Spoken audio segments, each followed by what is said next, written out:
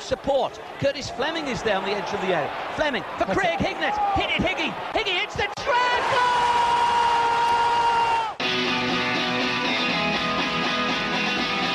Ravanelli coming alive again. Juninho wants the ball played to him. Ravanelli spots out Emerson!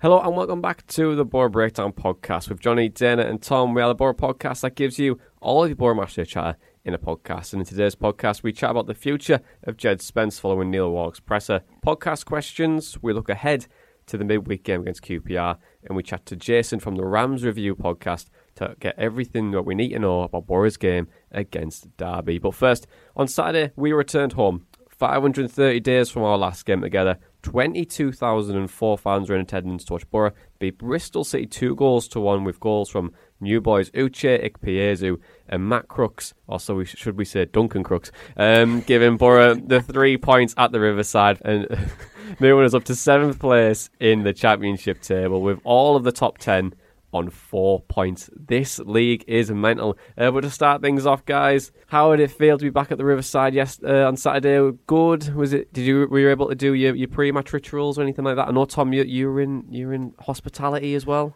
Yeah, I mean, it was a absolutely surreal experience being back, to be honest, but that just kind of made it even more surreal in a way. Because the hospitality where I was the Hardwick bar, which I don't know if you guys have ever been in there, but it's quite different to the hospitality in the West Stand. You can't see the pitch or anything like that. So it kind of felt like you were just cut off from the rest of the stadium, and you could just be there for like a meal or a pint on a Saturday, which, you know, I've been to the Riverside for a meal a couple of times since the last home game. So it just kind of felt like that up until about 15 minutes beforehand when we were able to go down into the concourse and then like into the seats and think, God, we're actually back. Like, we're actually going to see Borough.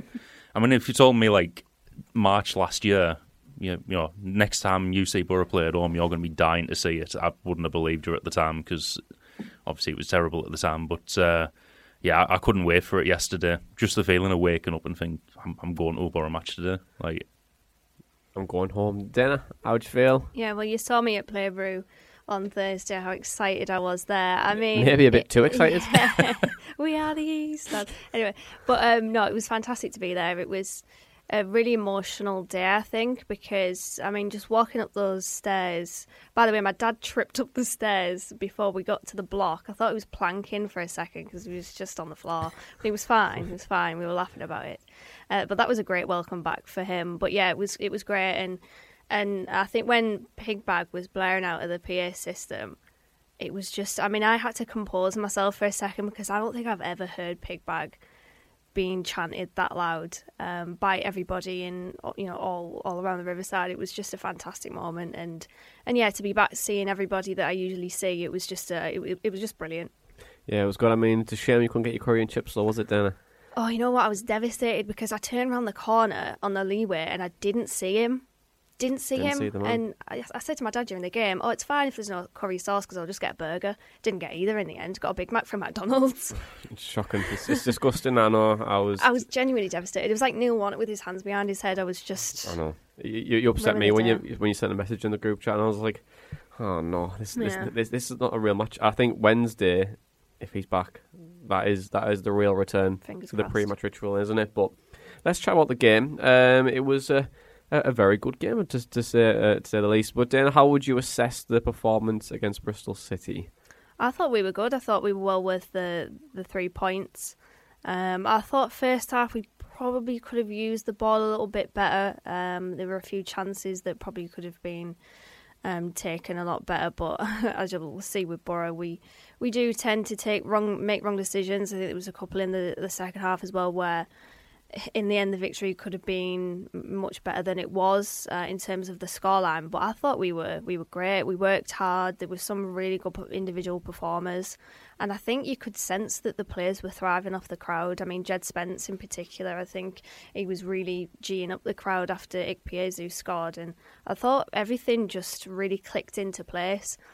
Obviously, defensively, the goal that we conceded was poor, but I mean, I don't really care about that. We won the game. It was great to be back. Atmosphere was great, and yeah, it was a good 3 points. It was a good 3 points. Tom, Dana mentioned a couple of names there, but who stood out for you yesterday? Well, I think firstly Matt Crooks, who I probably gave man of the match yesterday. Not Duncan Crooks, as I think you're thinking right now, but Duncan Crooks or should we or explain Matthew Watmore. Should we explain that? Yeah, because I feel like not For many the people have seen it. uninitiated, Yeah. So if anybody looked at the big screen before the game when the lineup was being announced, the PA guy said Matt Crooks, and I looked at the TV and it was Duncan Watmore's face, but Matt Crooks' name, and I think he actually laughed at it, Matt Crooks apparently. But there we go, the Jason Rhodes, the sequel. Welcome to Borough, Matt Crooks. Oh, now known as Duncan. But yeah, so I'm sorry, it was starting being Matt Crooks, of course. Yeah, so I think compared to how he played last week when he was being forced to play out wide and probably a position he's not used to, we saw him move central this week, and I thought he played really well. Obviously used his height quite well and won his fair share of headers, but also going off that, it seemed like the stereotypical phrase of quick feet for a big man, because some of his footwork yesterday I thought was outstanding. Other than him, Ikpeazu did extremely well up front, holding the ball up, really battling, putting a shift in, helping to create stuff for us. Isaiah Jones, I said last week, let's not overhype him, kind of based off a 20-minute cameo at. So now I'm going to hype him. No, I'm still not. I'm still not going to. But I was surprised when I saw him starting yesterday, because obviously we didn't know about the injuries to Tav and Watmore. I was a little bit worried just in case, the occasion kind of got to him, but he didn't show any signs of that at all. He just kind of seemed like he was ready for that, and he'd been there, so many times before, like playing above his years, really. I was also really impressed with Dale Fry and Anthony Dijksteel yesterday. I think Dale Fry just looked comfortable all match. I didn't see him lose an aerial battle. And he seems like he's grown so much into the player that he was hyped up to be a few years ago. And Dijksteel, similar, extremely comfortable. Other than the switch off and defending for the goal, which I'm sure we'll talk about in a bit. But I thought there was a spell around the 78th to 82nd minute where Bristol were trying to attack down their left-hand side, and between Dijksteel and Spence, they completely shut out that threat. I thought Spence did really well coming back on his defensive duties there to cut that threat out. Yeah, it was a good tactical tweak from Warnock, really, to play. I know we didn't really have many options, but in terms of what Warnock did, I think it was very, very good tactically, where he moved Jed on the right wing, and then obviously had Dijksteel, and you have the pace there where it probably really nullified De Silva, who does like to overlap quite a lot when he's playing for Bristol City, and I thought we really nullified his threat yesterday. But Tom, although we had two very well worked goals yesterday, on the other end, one set piece, you've both alluded to it. You've said you're going to forgive Dijksteel for it, but it was a very sloppy goal to give away, wasn't it? Yeah, absolutely. I mean, watching it at the time, I was like, how do you let anyone get unmarked in the 6-yard box like that? And I've tried my best to kind of slow the footage down when I've been watching it on the AFL show and Sky Sports highlights and stuff. And it looked like what happened was Hall and Fry were the only people actually man-marking in that 6-yard box. And there was about 3 players, including Dijksteel, who was only marking. Dijksteel was actually stood next to Andy King at one point, and then got drawn towards another attacker in the 6-yard box and left Andy King completely unmarked. And you can see afterwards, Fry gives him a bit of a rollicking, just to kind of say stick with that man. But yeah, it's I don't know what exactly we were trying to do off that corner and not man marking, but it just didn't work well at all.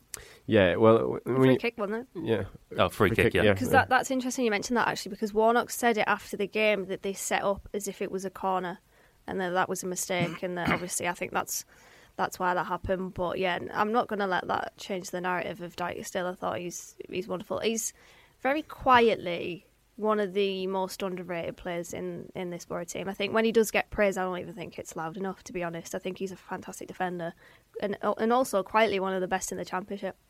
Yeah, he's came on leaps and bounds over the last 18 months, really, hasn't he? I think when he first came on Jonathan Woodgate, a couple of he had obviously that bad injury, but then when he first started, it looked a bit shaky because he was coming from the division below, and I think it was a good start at the time, but I think now we're starting to really see the best of Anthony Dijksteel. But in terms of yesterday, he got caught ball watching. Really, I think he was when you look at it back, he moves forward, but Andy King, he's running forward, but he just makes a nice little tweak to his run, and then he finds it looks like a little bit of a gap, but it's a big gap just in front of the 6-yard box. And for me, I think it's a bit professionally. I think he needs to do a bit better there. But in terms of his actual performance, I thought it was relatively quite good. But not just him, not just Dijksteel. I think the whole team played well today, and we definitely looked more balanced in comparison to when we did against Fulham. I know I put a couple of heat maps and positionals in our group chat, and we'll share them out after this. But Middlesbrough looked a lot more balanced yesterday across the pitch. But why do you think that was? Well, because we had the width. I mean, in the first half, down. Obviously, I'm in the east. Isaiah Jones was very, very wide, and that just allowed an outball. Really, I mean, a lot of our attacking movement was coming through him, and I must say he's been really impressive. He's got a bit of Soccer AM skill school about him, and you know that track that they play in that segment. I feel like that should be played when Isaiah Jones has the ball, because he just looks like sort of old school park football of, right, there's your fullback, try and get past him. And he just looks like he's really enjoying his opportunity to show what he can do. And I think he was really at the heart of that. We had an outball. I thought Jed was good as well on the other side, and Matt Crooks as well. Matt Crooks linking up through the middle rather than out wide. It was just a lot more balanced because there was structure in that attack. Whereas, as you mentioned, the sort of average positions of the Fulham game, it was just a clusterfuck, for the want of a better word. Yeah, it really was. It really was. I think when you look at it, the way that we positioned ourselves against Fulham was when you're playing Crooks on a wing and he's more of a central play, he's always going to start creeping in, and then you're going to have what you were saying there, like a bit of an overload together and like a whole cluster of players where there was no real outlet. I think when we had the likes of Isaiah Jones and Spence yesterday, I think you bang on. We were able to stretch the game with a wing play and try and overload the wingers. I think when I put my team out on Twitter before the teams came out, I was saying we have to try and cause an overload on the wing play because that is their main outlet as well. But then also they'll try and get quite narrow as the game goes on. So I think we managed the game very well. I thought the shape was excellent. And I thought Uche Ikpeazu was even better, to be honest. I know he's a player last week we said who would cause defenders a lot of problems with his tenacity, his ability to pin and hold, and his ability to help Borough get up the pitch, really. But how do you think he affected Borough's player yesterday, Dana?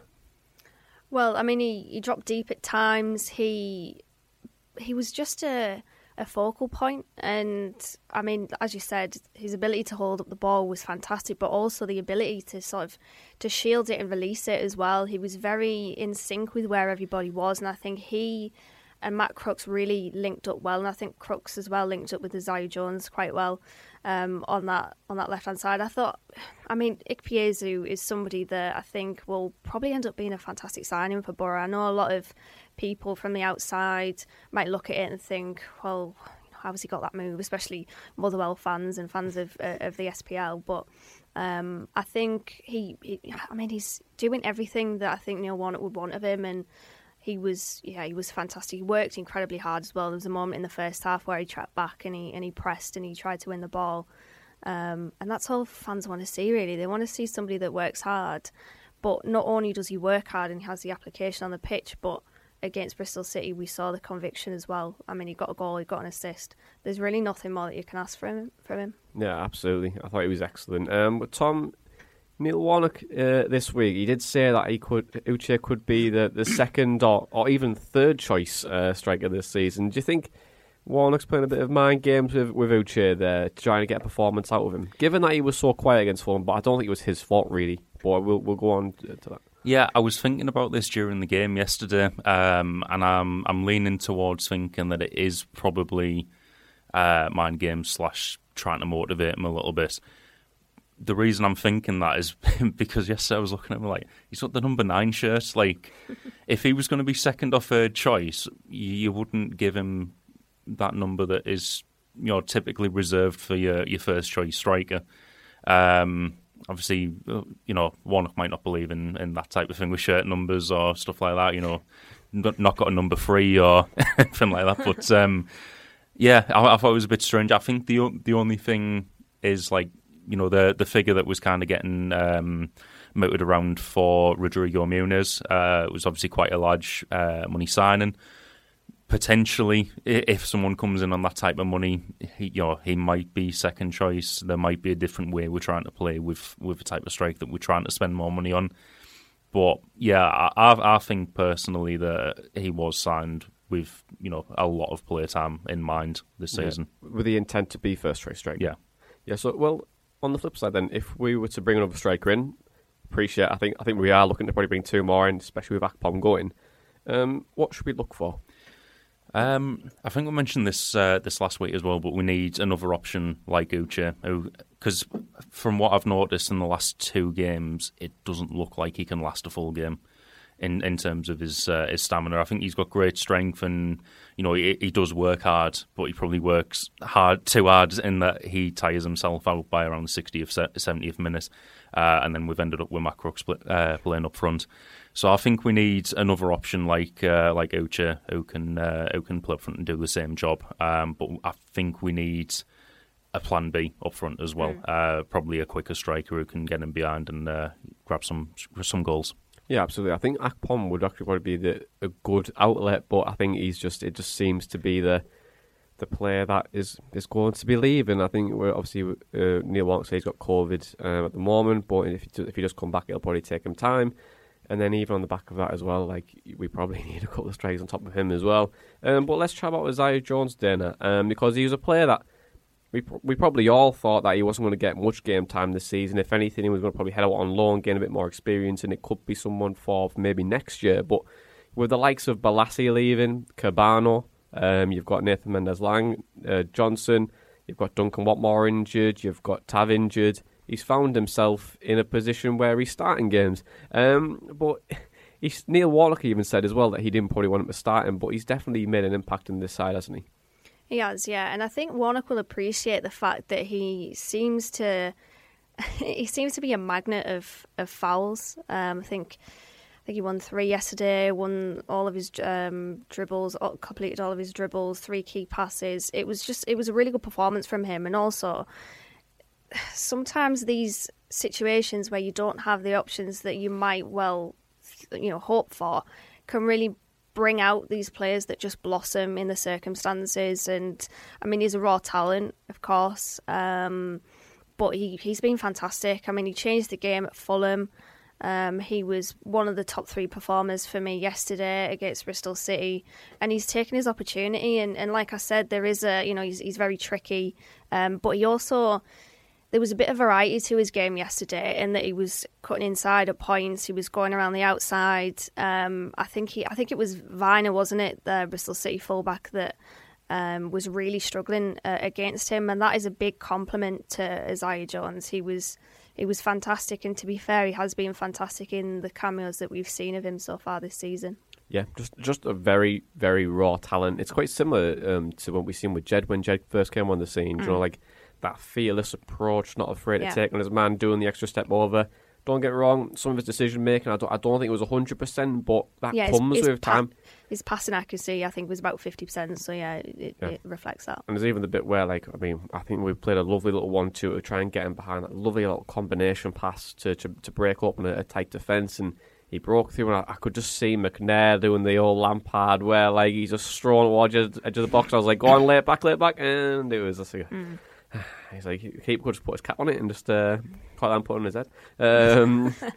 But in terms of decision making, I think that comes. I think it's very rare for a young player like that to get every decision right. I think there's only one player really I can think of that does that so well, and I think it's probably Jadon Sancho, to be honest, at that age where he gets every decision that he makes correct, and he's the elite of the elite. But in terms of Isaiah Jones, Tom, 2 games and 2 assists for him now. And do you think he's given Neil Warnock something to think about now this season? Yeah, definitely. I think in terms of who we were looking to sign for those positions, don't get me wrong, I still think we need to sign another winger. because it doesn't look like, well, obviously Marcus Brown's out long term, and then we've got Tav and Watmore who don't have the best injury record, so you kind of worry whenever they go missing for a game. And looking at the team before we played yesterday, I was a little bit concerned that was going to be our options on the wings and potentially who'd be relied on to create the chances.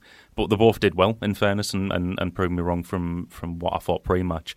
So I think in the last couple of games, he's deserved to be in that conversation for the rest of the season, rather than kind of be like, right, you've had a few games, off you go out on loan now. I think in terms of the options on the wings, he should be one of them. Yeah, absolutely. Well, do you think he's done enough to warrant a place against QPR 11? Yeah, but also I don't think we have anyone else, even if we wanted to replace him. We've got no options on. No. But I think he did extremely well yesterday, and in the 20 minutes or so he had against Fulham as well. I think he's deserved it, so he should definitely get a game. What I was impressed with yesterday from him is that even when he lost the ball, he still had a desire to win it back. I think it was probably Viner in the first half had tackled him close to his own box, and he still managed to just nip in front of him and nick the ball back and try and get the attack going again. I think that sort of desire from your wingers, it's probably something Neil Warnock will like to see as well. And obviously playing in the under 23s or out in Queen of the South, don't think Isaiah Jones would have had too much opportunity to work directly with a manager on the level of Neil Warnock before, so hopefully that could just help him as the season goes on as well. No disrespect to Queen of the South manager there. But look, there is talk of another wing coming in from non-league, and we'll come on to that very shortly, but there's also a chance for us to try and get one on top of that. But do you think if we were to bring in the signings with the players that are coming back, especially like Tom mentioned there, Brown, you've got Tav, Watmore, new winger, and then maybe Crooks if you put him out there as well, we have got the options there. You can even put Pajero in that role if you need to. Could we see him maybe head out on loan, or do you think he's going to be in and around this squad this year? I think he'll be in and around the squad only because, as Tom said, Watmore doesn't have a great injury record. Tav seems to be made out of cheese string at the moment, which is a massive shame because he is, for me, our best player. And then obviously Marcus Brown, I think will be back. Was it around Christmas, maybe Christmas time, or just before that? So, yeah, I would keep him. I would keep him in around the team. It is interesting though that we have let some players go, like Coulson, for example, and we yet to bring in a replacement. Because I can't remember exactly when Coulson left. I think it was probably about a week ago, wasn't it? Because I think he left the day that we were recording, I believe, last Sunday, and we've yet to bring in a replacement left back, which I thought would already have been signed off if we let Coulson leave. So I wouldn't, because I wouldn't loan Jones out because I feel like we might get burned by that. I was thinking yesterday though, it's a massive worry, the fact that we haven't really rectified the problem out wide, and this has been a long running problem as well, with the lack of wing options, wide options. We obviously had it with Balassi, Cabano, Mendes Lang last season, but all in all it's just a sort of stopgap solution. We haven't really managed to find a long-term fix for this long-term problem out wide. Yeah, well, there's obviously there's players linked. Obviously the wing from Billericay Town, which we'll come on to, but we are lacking in options on that, to be honest. But obviously, I know you mentioned there around like a left back, I believe we're linked with that Jake Bidwell, Swansea. That Jake Bidwell. The Jake Bidwell. The Jake Bidwell. Yeah, well, you know what I mean. But that could be a deal that we could maybe look into. But I think it was quoted 2.5 million. So could you even see that as being a possibility? Given that Ball is playing so well left back, why would you fork out that? Yeah, and as I said to you in the car, he's out of contract next summer, so it wouldn't represent particularly good business for me. I'd have probably paid that for him a few years ago. I think he was playing at Brentford at the time. When they were really just starting to hit their stride and become the team that they are now. he looked impressive in that team. I'd have probably paid that for him back then, but maybe not right now, especially not if he's out of contract at the end of the season. Fair enough then, but let's chat about another winger or wing back, or however you want to call him now, with Jed Spence. In the post-match press conference yesterday, Neil Warnock mentioned he had a stern conversation with Jed Spence and he was hoping to get a response from the 21-year-old. So we thought we'd ask the man who asked the question to Neil Warnock, Craig Johns from the Gazette, to see if Jed had a future at the Borough. This is a very interesting question on Jed Spence. The reason why I think it's such an interesting question is because I think the response I give to you now is very different to the response I would have given you at the start of the summer, before pre-season started. Put simply, I think, what is Jed Spence's future at Middlesbrough now? Well, I think he's absolutely got a future. I think he's had a brilliant summer. He's done really well. He's worked his way back into the plans. He's had a good start of the season. And so I think, any kind of uncertainty over his future and whether or not he might be sold are out of the window now. I think Jed Spence stays at Borough certainly beyond this transfer window, and I'm sure beyond. As I say, I think the answer would have been completely different had you asked me at the start of pre-season. It's absolutely no secret that Jed struggled last season. He fell well down the pecking order by the end of the season, and when he was coming in for games later on in the season, when Borough were perhaps needing him in games, he was actually he was at times costing the team goals with his lack of concentration and lack of following his men into the box. He was really, really playing poorly. It's got to be said at that point, and it's fair to say that Warnock isn't the first manager at Borough to kind of have problems with Jed as well. More, it's I would say, I don't want to say off the pitch, but it's more a mental thing, I think, with Jed, because I think we can all see, he's still a young boy and he's got excellent potential in terms of technical ability, but Warnock alludes to it a lot, and he did again on Saturday night after the Bristol City win. It's the mental side of things with Jed Spence. He needs to think about the game more, and little things like lapses in concentration and letting his men go, last season in particular, they're the things that managers like Neil Warnock are not going to stand for, and not many managers will actually, because as I say, there were times last season where those lapses in concentration cost Middlesbrough points. But fair play to Jed Spence, there was some interest this summer. Borough were always clear that if they were going to sell, it was only going to be for the right price, because there is absolutely still a player there. But I think now a couple of weeks left of the transfer window, I can't see Jed Spence being sold by Middlesbrough at all. We know the issues they have in terms of the depth of the squad and the lack of numbers in the squad, and selling Jed Spence would just mean that they need to go looking for another position essentially, and I don't think there's a need for that, because as I say, Spence has done so well. It kind of, and it was me who asked that question at today's press conference after the Bristol City win, and the reason for that is, as I say, he was facing a very uncertain future this summer, and going down to Devon, I noticed that he just seemed to be a different Jed Spence this summer.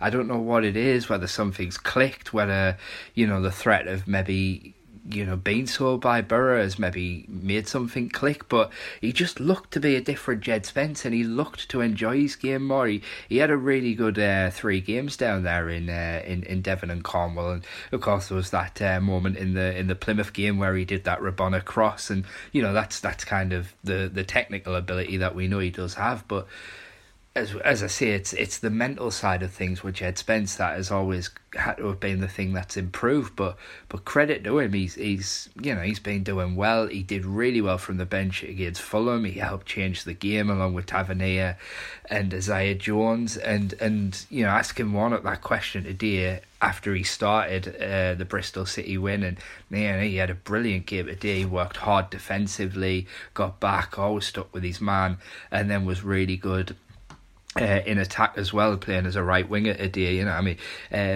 It could perhaps go unnoticed, but he played such an important part without touching the ball in Borough's first goal.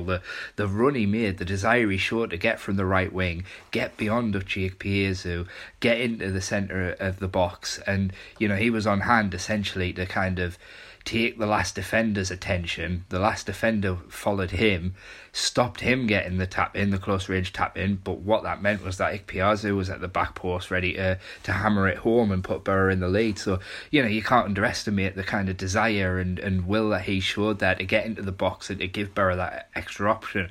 I wrote in my piece after the game, how often last season did we see a Borough winger beat his man, get to the byline, and then look up and see 3 Borough players in the box to cross to?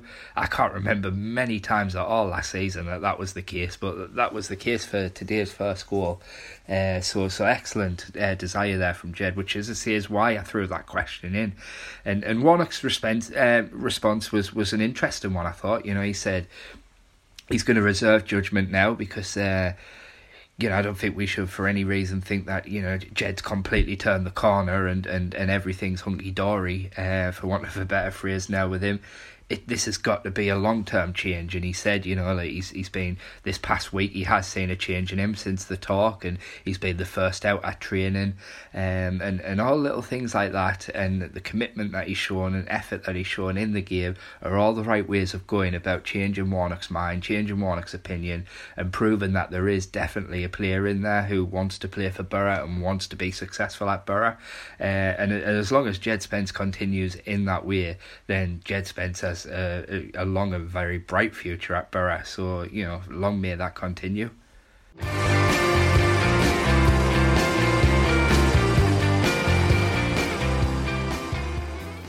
From now until next summer, we're using our platform to help support the Motor Neurone Disease Association. 6 people are diagnosed with motor neurone disease every day, and every day 6 people die from it.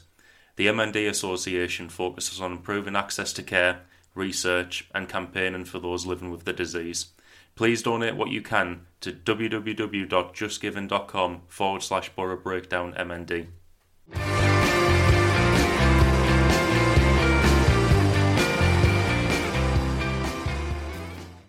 So thanks, Craig, for that. So guys, Jed, he looked a lot brighter yesterday on the right wing and got the 4th highest rating across the Gazette, StatsBomb and Who Scored. But guys, do you think Neil Warnock gave Jed Spence an ultimatum probably a couple of weeks ago to see if we can get a response from him? Potentially, yeah. I think that's all he really needed last season. He just needed to be shook, really, didn't he? Of sort of slap out of it, sort of thing. I mean, he lost his way last season. There's no doubt about it. I mean, Craig said it there that his performances were costing Borough more than they were helping them. But there's a player there, and I really didn't like the criticism of Jed, because I think it went beyond the point of criticism. It became quite personal with him, and it was brilliant to see him really thrive yesterday. And I mean, as Craig said as well, that there is a player in there. If it's a mental thing, hopefully that has been resolved over the summer. And to be honest, I was thinking it yesterday. Potentially, he's a player that thrives off the crowd. I know it definitely helps, and as I said, he didn't perform well last season.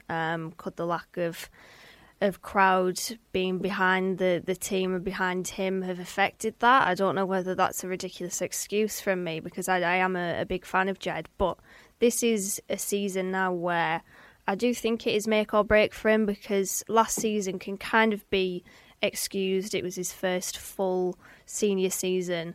But this is the one now where he has to take his opportunity, because at the end of the day, as we've just mentioned there, we don't have a lot of wing players, and he is now in that role of that right winger, and he has to take it. And to be fair, we didn't mention it after the Fulham game, but I thought he really played a part in changing the course of that game. I know Jones and Tav got the headlines really from the players that came off the bench, but I thought Jed was fantastic as well.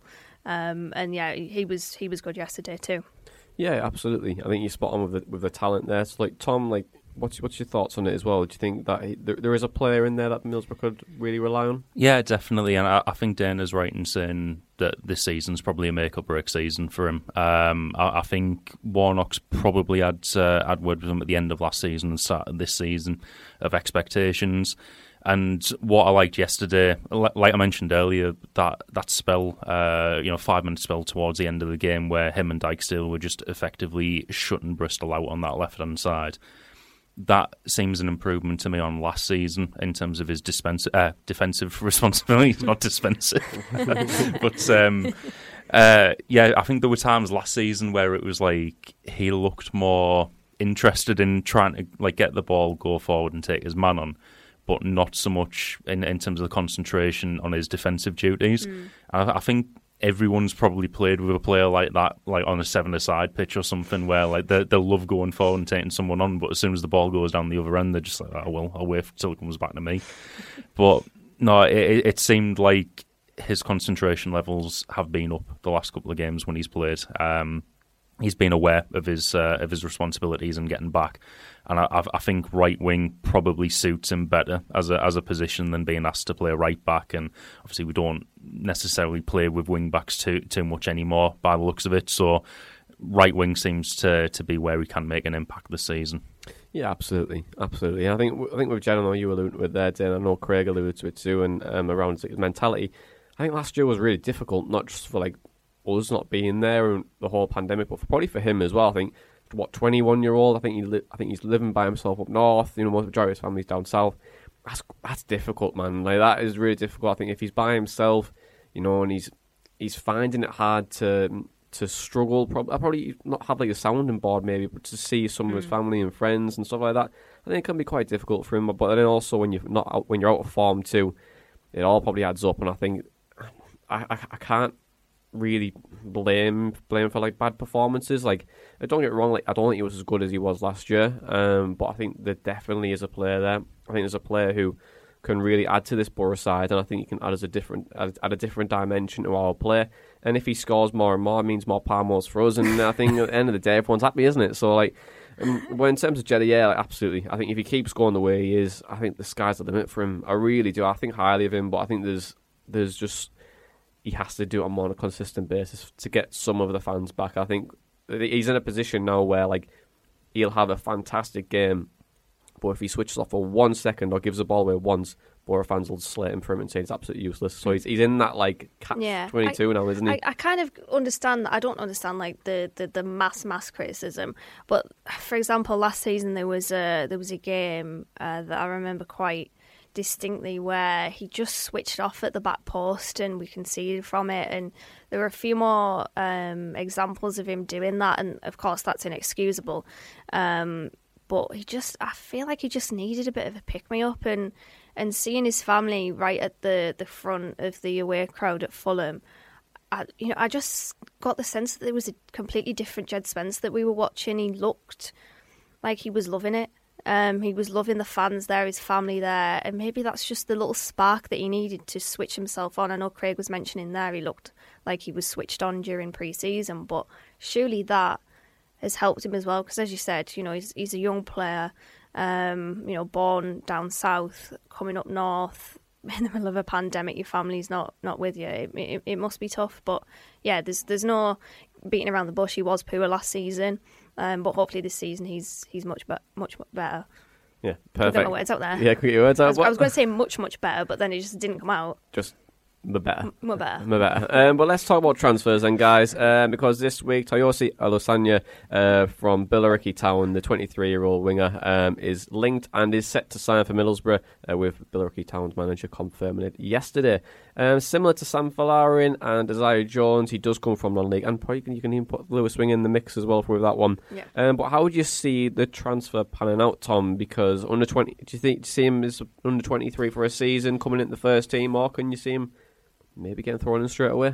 Well, we don't know, and I guess that's the beauty of it, trying to sign someone from non-league. You might end up with the next Jamie Vardy, you might not, but I'm sure I read something on him yesterday that he came from like AFC Wimbledon or MK Dons. I'm sure I've just offended the fans of one of those clubs there. But, yeah, I seem to remember him on FIFA when I did a save with Wimbledon, so that makes sense.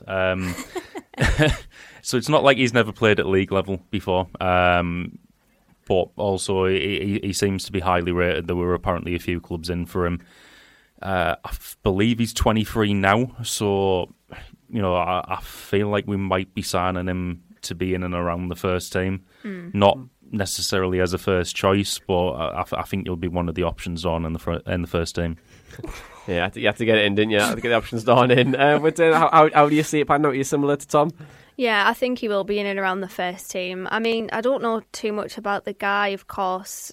Jamie Vardy is the poster boy. Andy and Wright, actually, of non-league football and coming up through that sort of system. But my concern with him is that since his release from Wimbledon, he's really club hopped and he hasn't stayed at these clubs for a long time. And when I was listening to his club's manager talk about him and basically confirm the move yesterday, he mentioned that he handed him a new contract and wanted him to sign it because he wanted to give him regular game time, which is, in his words, something that he hasn't had the last 5 seasons. So that's my only concern, really. I mean, I would love to know the reasons why he hasn't stayed at a club for too long. It could be finances. It could be he's just not getting the game time. But as Tom said, there's the unknown quality of this move is interesting and intriguing because obviously we don't have a lot of wide options. So he could come in and he could do well. So hopefully he does, because I mean, to be fair, we could do with him right now. Yeah, absolutely. I mean, we definitely need another winger just to help our mass injury crisis on the wings. But Borough have had a tough week in terms of transfers, according to Neil Warnock.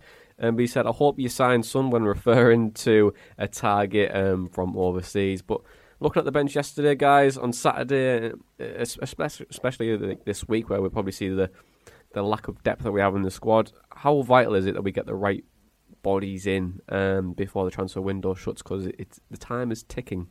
Yeah, as I said about the wide options that we have or don't have, it is a massive concern because Neil Warnock teams do have that, the wing players going into the channels and trying to get the team forward, and it's obviously a massive concern. But I have no doubts that we will pull players out the bag before August the 31st. But it's just, as you said, the right options. I hope we don't just sign someone for the sake of it, because they might not be the right fit, they might not be the right personality, they might not be a long-term option post Warnock. To be fair, I'm surprised that we haven't signed Junior Hoylett yet. I'm really, really surprised. He's probably still stuck in that camera pit at QPR. But I think we will. I think we will sign some players. It's just at the moment, it is a concern. Yeah, well, last week, I don't know if you haven't listened to the audio of the BBC tease, but Mador said that Sol Bamba was Sol Campbell yesterday. So I was like, I mean, we can only wish. He was a great player. I do enjoy it when Mador calls Sam Morsey Sam Morse. He's just turned Spanish.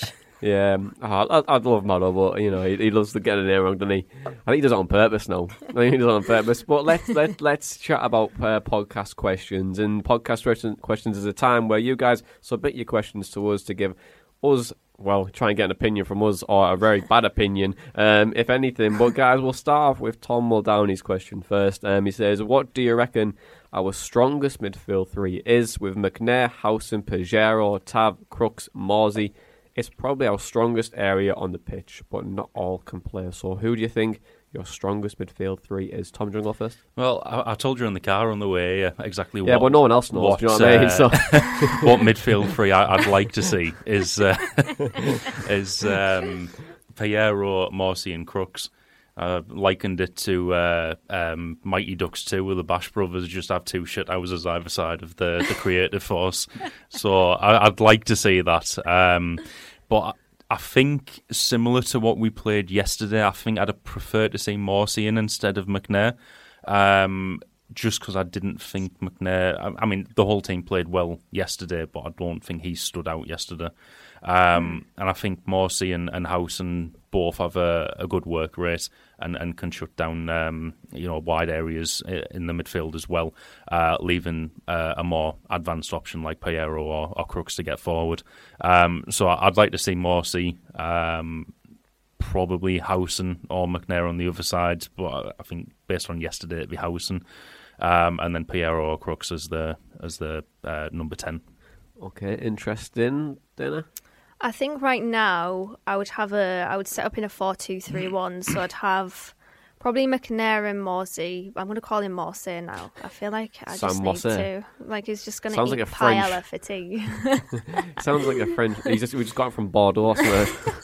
See, I was thinking more Spanish, maybe more athletic club Bilbao. But no, I think I would have McNair and Morsey, and then Crooks at the moment. But I think hopefully in the not too distant future, Piero could come in. But I think at the moment, I think Crooks has to be in there because he's a goal threat. McNair could potentially be that creator / the midfielder that gets into the box late. And then Morsey sort of the holding mid. But yeah, in an ideal world, I'd probably have Morsey as the sitting mid, and then McNair and Pichero as eights.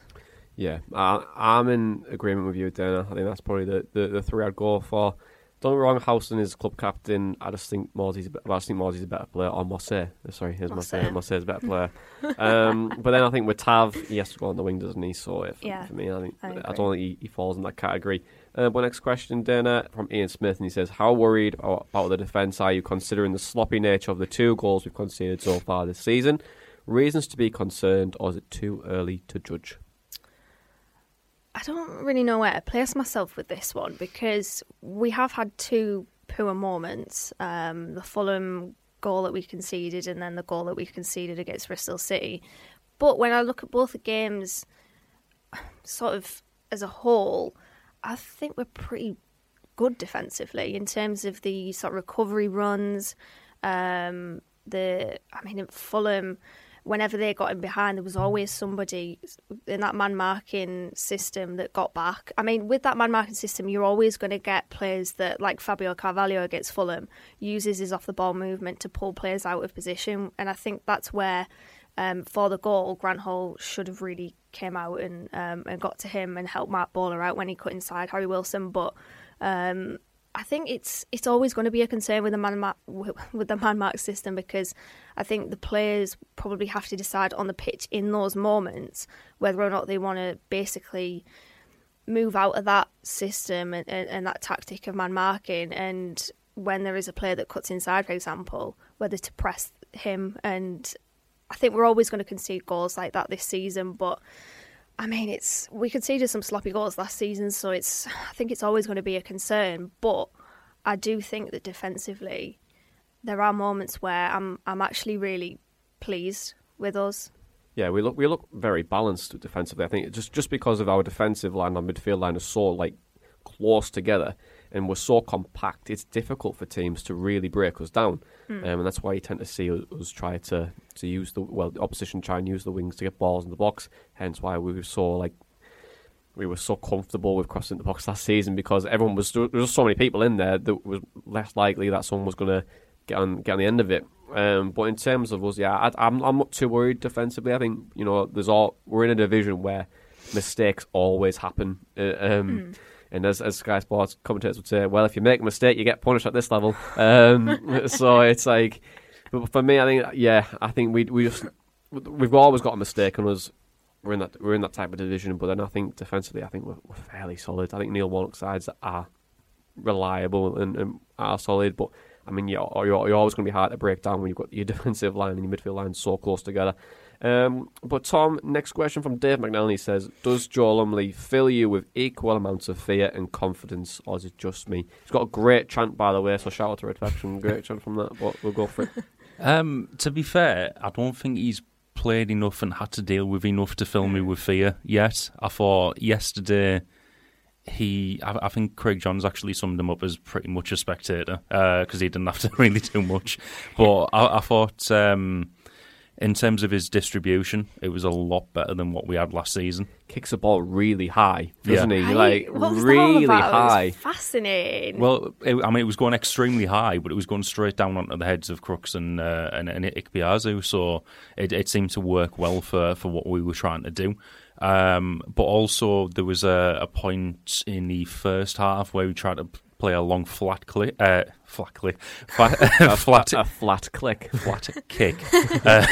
down the line for Isaiah Jones, and it nearly came off because if it had went over, I think it was Viner's head.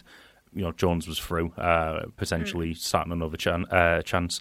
So I think in terms of that, which is the only real thing I could judge him on yesterday, and maybe coming out for crosses a little bit, I think he's done well there. I think time will tell for him, but I'm encouraged from what I've seen from him so far. I think based on comparisons to Bettinelli last season, it wasn't difficult to be an improvement.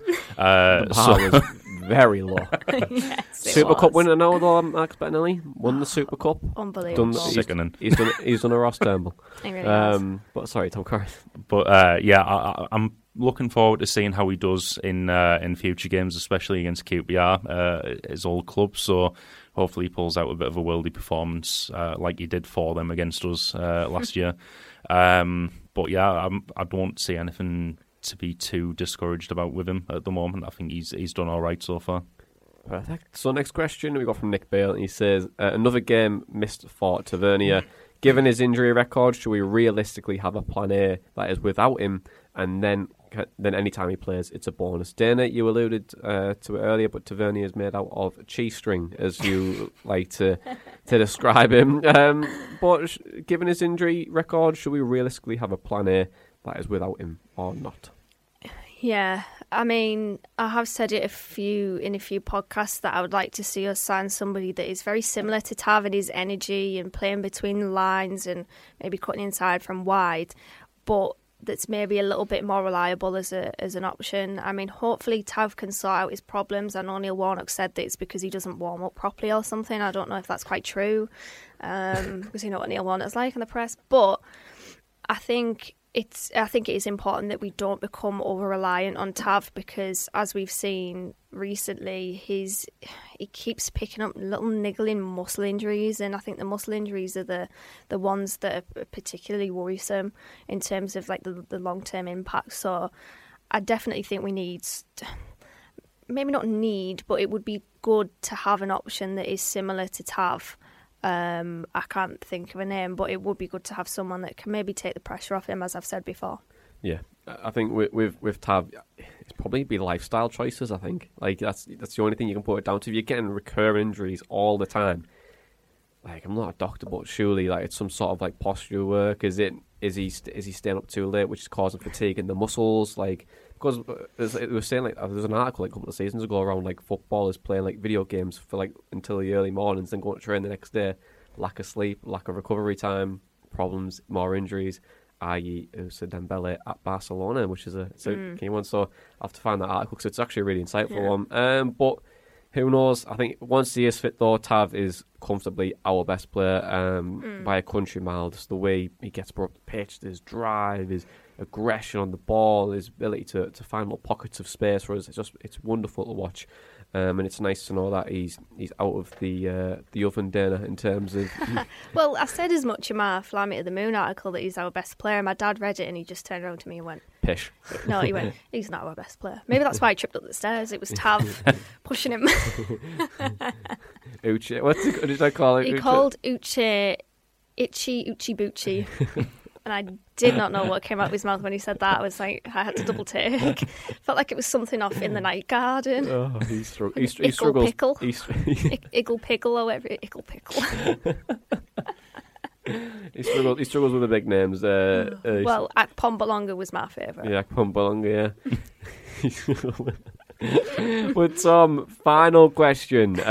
It's from Charlie, and he says, do you think the Riverside can become a fortress, considering how poor the home form was and what it has been for so long? Do you think it can be a fortress once again?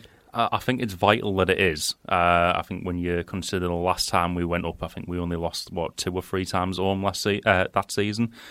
Hopefully the return of the crowds might give the players a bit of a boost. Obviously from having a year without fans, and I think it was before the Fulham game on BBC Tees they were talking about it, and McNair had said it's just boring playing without them. So hopefully that return of the fans can just give them a boost at home that they've missed for a year, and we can help it become a bit more of a fortress this year and pick up the majority of our points there. Yeah, absolutely. Well, Neil Warnock's sides, they always rely on home form if they want to get promoted this season. But hopefully we can keep our form going when we play against QPR on Wednesday. And guys, QPR, a very, very good side. Do you want to, should we break them down? No. No, let's not break them down. Thank you very much, guys. No, No, I mean, QPR were quite rightly picked out by us as our surprise package this season. I mean, Mark Warburton team, I almost called him Whack Warburton then. That was incredible. Whack Warburton. But his teams are typically poor defensively. I mean, they conceded, I think it was 75 goals the season before last, 1920, which was improved last season. They conceded 55, but still it was one of the leakiest defences, shall we say, in the top half of the Championship. So, I mean, I think with Mark Warburton's sides, that is always the issue. But I mean, they do have Rob Dickie this season, and I think he's one of the best centre halves in the Championship. He seems to be adding goals to his game as well. He's got 3 and 3 at the moment, so he's definitely one that I think is bound for a Premier League move. And I think QPR fans should probably stop hyping him up because he might be snatched off them. I mean, the transfer window's still open, isn't it? But QPR. They are one of the most informed teams in the division, actually, because last season they achieved 68 points, and 44 of those came in the second half. I think it was only Watford and Norwich that picked up more in that time. And they are at the moment looking for their 5th successive away victory. So, yeah, I mean, they are a good team. They've got some good players. I think Dominic Ball's been good, started the season well. Elias Chair is a lively player defensively, and they look a lot more solid. They got a clean sheet against Hull, and yeah, I mean they are quite rightly a lot of people's pick for surprise package of the season. Okay, Tom. I think based on yesterday and the highlights I've seen from it, one thing we need to be aware of is that they quite like a set piece straight off the training ground.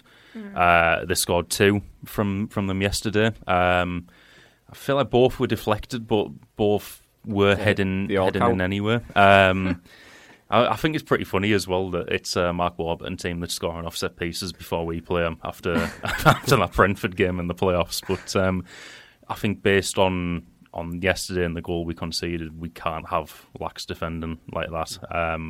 Otherwise, it is going to cost us. Yeah, and it's not just that too. I think the way that Mark Warburton's teams... what did you say again? Warburton. Yeah, Mark Warburton. Warburton's team. The way he sets his teams up, it's very, very clever. It's expansive. They use combination passing to get themselves up the pitch, and a combination pass where it's like the quick 1-2 and the movement off the ball to get in and around it. I think that'll work quite well against Middlesbrough. Stefan Johansson in particular pulling the strings in midfield. Stefan Johansson midfield, and I think what their play will be against us on Wednesday, since we're a very compact side, they'll look to stretch us, and I think what they'll use is they use the wing play. They'll move the ball quite quickly from side to side to try and stretch Borough a little bit, just to create a little pocket of space in the middle for them to get a shot away. And I think that's where Mark Warburton's teams have been very, very good over the last season or two. But with that, when you're playing against an expansive side, this could probably suit us, to be fair, because the way that Borough play, they can catch them on the break. With the way that they're able to get bodies forward and cause an overload, if we are very compact and we're very structured and try and force the ball into the box from across, then we'd be able to get them a win. I think when we have the likes of Jed and Isaiah Jones on the wings and try to get as much width as possible, I think we'll be able to find the gaps and hopefully get a goal or two. But you never know. Expansive sides against a Neil Warnock team, they always tend to be quite interesting games tactically. I think Borough could do something on the break against them, but be a tough game. But how would you see the game going, guys? Do you think that QPR are going to take one over on us, or do you think Neil Warnock should Housery 1-0? How are you going, Tom? You know what? I'm going 2-1 to us. Okay. I think in both games so far, I've been impressed with kind of our solidarity in defence and being able to not so much create chances in the Fulham game, but yesterday we didn't seem to have a problem with that. And I think we just look a better prospect than last year at the moment. And I think we've kind of got that mentality where, like, even when we went 1-0 down against Fulham or when Bristol equalised yesterday, we still looked like we could go on and get the winner. So I'm going to go 2-1. I'm going to go for the home advantage for us. Optimistic. Tom was back. Dana, do you want to go? I don't think we'll win the game, but I don't think we will lose it either. I mean, obviously QPR are in fine form and have been since the second half of last season, as I mentioned. I can see this being a score draw. I think I'm going to go with 1-1. 1-1. See, I'm going to be pessimistic here. Pessimistic Johnny. Optimistic Tom. I'm just Elliot now, aren't I? Sitting on the fence. You are. You've become Elliot a little bit. I think we're going to get beat 2-1, I think, unfortunately. I think they have a bit more quality than us and in the final thirds, and I just don't think we have enough emphasis going forward. I just don't know. I thought, although we were good against Bristol City, I thought Bristol City were very poor on the flip side as well. Agree. So I'm going to go 2-1 QPR, I think, unfortunately. But if we do get a result, I think it's very, very telling of where we'll probably be towards the end of the season. But it's still early doors, of course. But guys, it's not the only game we've got this week because we are playing Derby. And this week, we caught up with Jason from the Rams Review podcast to chat about the roller coaster of a pre-season for the Rams, the players we should look out for and their predictions and the future of boss Wayne Rooney. So pre-season was a bit of a mixed bag of results and a bit of a mixed bag of players as well, with around 8 trialists making up the numbers. Which, 3 we've gone on to sign eventually a week before the season, but clearly still lacking in numbers, certainly with experience at this level. The rest of the squad is made up by under 21s and under 18s who haven't got a lot of experience. In terms of one to watch for Derby, I mean, that's a difficult one at the minute, but I would say Ravel Morrison has started quite well for Derby in his 2 games that he's made appearances so far. He's scored. He's had an assist. He's been in and out of the game, but he's looked at the one that makes something tick at the moment. Festi Ebesele down the right hand side as well, a young winger. He's got pace to burn. His end product's not fantastic, but will certainly focus the attack down the right hand side because of his pace. And then when Louis Sibley in midfield, the young lad, has been playing as well. He likes to drive from midfield. He's quite good at dribbling. He likes to get a shot away. He's been a bit part player really so far, but you can see that he's got quality there and is a useful addition to Derby's squad. But other than that, I think you're struggling to pick any more at this moment in time with how bad things are. And the season, really, it's going to be a complete unknown. We still need players in, which we can't do because of the embargo. If this is the squad that goes the whole season, we will struggle badly. I would expect a big relegation fight, and I'm not sure Derby have got enough to stay up. With only 12 players that have multiple appearances for Derby, or even at this level in the Championship, I mean, any injuries to those would be devastating. We lost CKR yesterday against Peterborough. Looks like he might be out for quite a while, which is a big problem for Derby as we've got no other recognised striker. It's going to make the huge task of staying up even harder. We have to hope things off the field can change in the next couple of weeks due to the embargo and bring in some more experienced players. But with not a lot of money going around at Derby at the moment, the quality of those signings still might not be enough for us to survive in the Championship this season. In terms of the manager, Wayne Rooney, he's been handed an incredibly difficult first role as a manager. He's not shied away from it, but his hands are definitely tied in terms of recruitment and finances. The squad's not what he wants. It's not the most experienced. It's not got depth of quality. There's no doubt about that. And, that's made a tough job already even harder. But I think, in the position that Derby are in, will Wayne be at Derby for long? I can't see why he wouldn't be. I don't see Derby affording to be able to replace him, so it would be all down to if he walked. And he's said multiple times in interviews that he's not willing to walk. He certainly needs help from above, but not sure that that's coming at the moment. And, actually down to the manager, whilst some of his tactical decisions have been slightly questioned, he hasn't really got any other options to help him with that. So it's a bit of a difficult one for him, but I can see him sticking around. But all in all, difficult season for Derby. It's just how bad is it going to be? Who knows? Time will tell. Cheers, guys. Have a good season. So thanks for that, Jason. Guys, how do we feel about the Derby game? What's your thoughts on Derby this season? Dana, I know you're a huge Derby County fan. You've got Mel Morris on your wall at home, posters everywhere. What's your thoughts on Derby? Because, as Jason said, they're in a bit of a rut at the minute. Yeah, I mean, I can't believe I got called a clueless munter, by the way, by a Derby fan for predicting them to finish rock bottom of the Championship. I mean, they've basically got players. Got players done. Yeah, they've got no players done. I think this has been coming really for Derby. They have been in need of a major humbling for quite some time, and I hope that this proves to be that for them. I must admit, I can't stand their fan base, which is the reason why I don't like Derby. To be fair, Jason and Corey, there were only two Derby fans I think we like. They're the exceptions, yeah. God, I hope no Derby fans are listening to this, whatever. Anyways, yeah, I think obviously they're in a massive rut at the moment, as you said. And I can only really see Derby going down, to be fair. I mean, if they pull something out of the bag and manage to stay up, it will be quite some achievement. But I think between them and Huddersfield and maybe Bristol City, actually, they're three very troubled teams. Mm-hmm. Well, they have Ravel Morrison playing for them at the moment, who's actually fitting in quite well, to be honest. He scored an absolute screamer on his debut and he looked quite good against Peterborough on Saturday. But Tom, you're appearing on the Rams Review podcast this week. But what's your thoughts on Derby, and have you got any more to add? I agree with Dana that I think they're going down. I think the issues they're having at the moment in terms of not having any players, I just think that's going to cost them massively this season. I can see it being similar to, when they went down in the Premier League with like a record low points. Because I'm looking at their past form here, and they drew 1-1 first game of the season against Huddersfield, who I think we all had down as... Who looked very poor yesterday. I mean, if any, I think that the performance yesterday against Fulham, I think that was like, well, you're down. and a home performance as well, losing like that.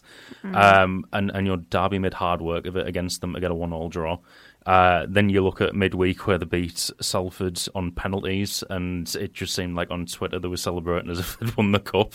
And Derby fans. And then, losing 2-1 yesterday against Peterborough. I didn't watch the match, but I've seen the highlights, and just that second goal they conceded was absolutely comical. So everything about it was, even Dembele's trying to get his top off. It was like Harry Houdini. So they're definitely going to beat us 1-0 on Saturday, but I still think they'll be going down at the end of the season. They actually are going to beat us down. One thing to add about that as well, Colin Kazim-Richards actually went off injured yesterday, and by the looks of it on Twitter and what the Derby fans are saying, they've actually got no fit strikers. So it'd be interesting to see if Rooney's tempted out of retirement to retire him again, to make his return against the team that retired him. So you're going with Derby 1-0. I mean, like I will make a more optimistic prediction that we'll hammer them 3-0, but I wouldn't be surprised if it was like a typical Borough 1-0 loss against a team with no players. Yeah, fair enough. I mean, our away form was quite good last year, and Warnock teams tend to do better away from home sometimes. I mean, they make things more difficult, but in terms of home form, they play a little bit better. But Dana, you got predictions? Yeah, 30-0. I hate them. No, the last game that we played against them was obviously at Pride Park, wasn't it? And it was that game where they had that very interesting corner kick routine against us that we just had no idea how to defend, and I'm hoping that we've learnt our lesson from that. We also conceded was it a Colin Kazim-Richards screamer, was it? I remember, and we just didn't press him. So I'm hoping that we've learnt our lesson from that game, and because of that, I'm going to go with a 2-0 Borough victory. I think we'll win as well at Derby as well. I think we'll win. Yeah, I'm going to go 2-0. They go 2-0. But you guys, you're predicting 3 wins in a row. Promotion form, innit? 10 points from that. God, we're going up. Get the parties and the Palmos out there. But that's it, guys. Thank you very much for joining me as always. And Borough are on their way with the first win of the season, but with the squad stretch, transfers incoming, and more football to be played, it's set to be an interesting couple of weeks on Teesside. But for now, this has been the Borough Breakdown podcast, and that was our match day chatter in a pod. Up the Borough Breakdown. Wants support. Curtis Fleming is there on the edge of the area. Fleming for Craig Hignett. Hit it, Higgy. Higgy hits the treble.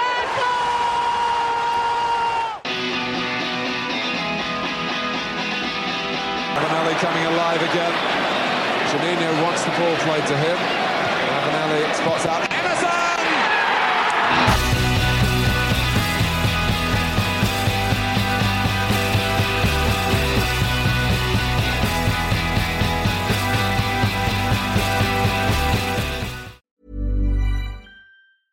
Spring? Is that you? Warmer temps mean new Allbirds styles. Meet the Superlight Collection, the lightest ever shoes from Allbirds, now in fresh colors.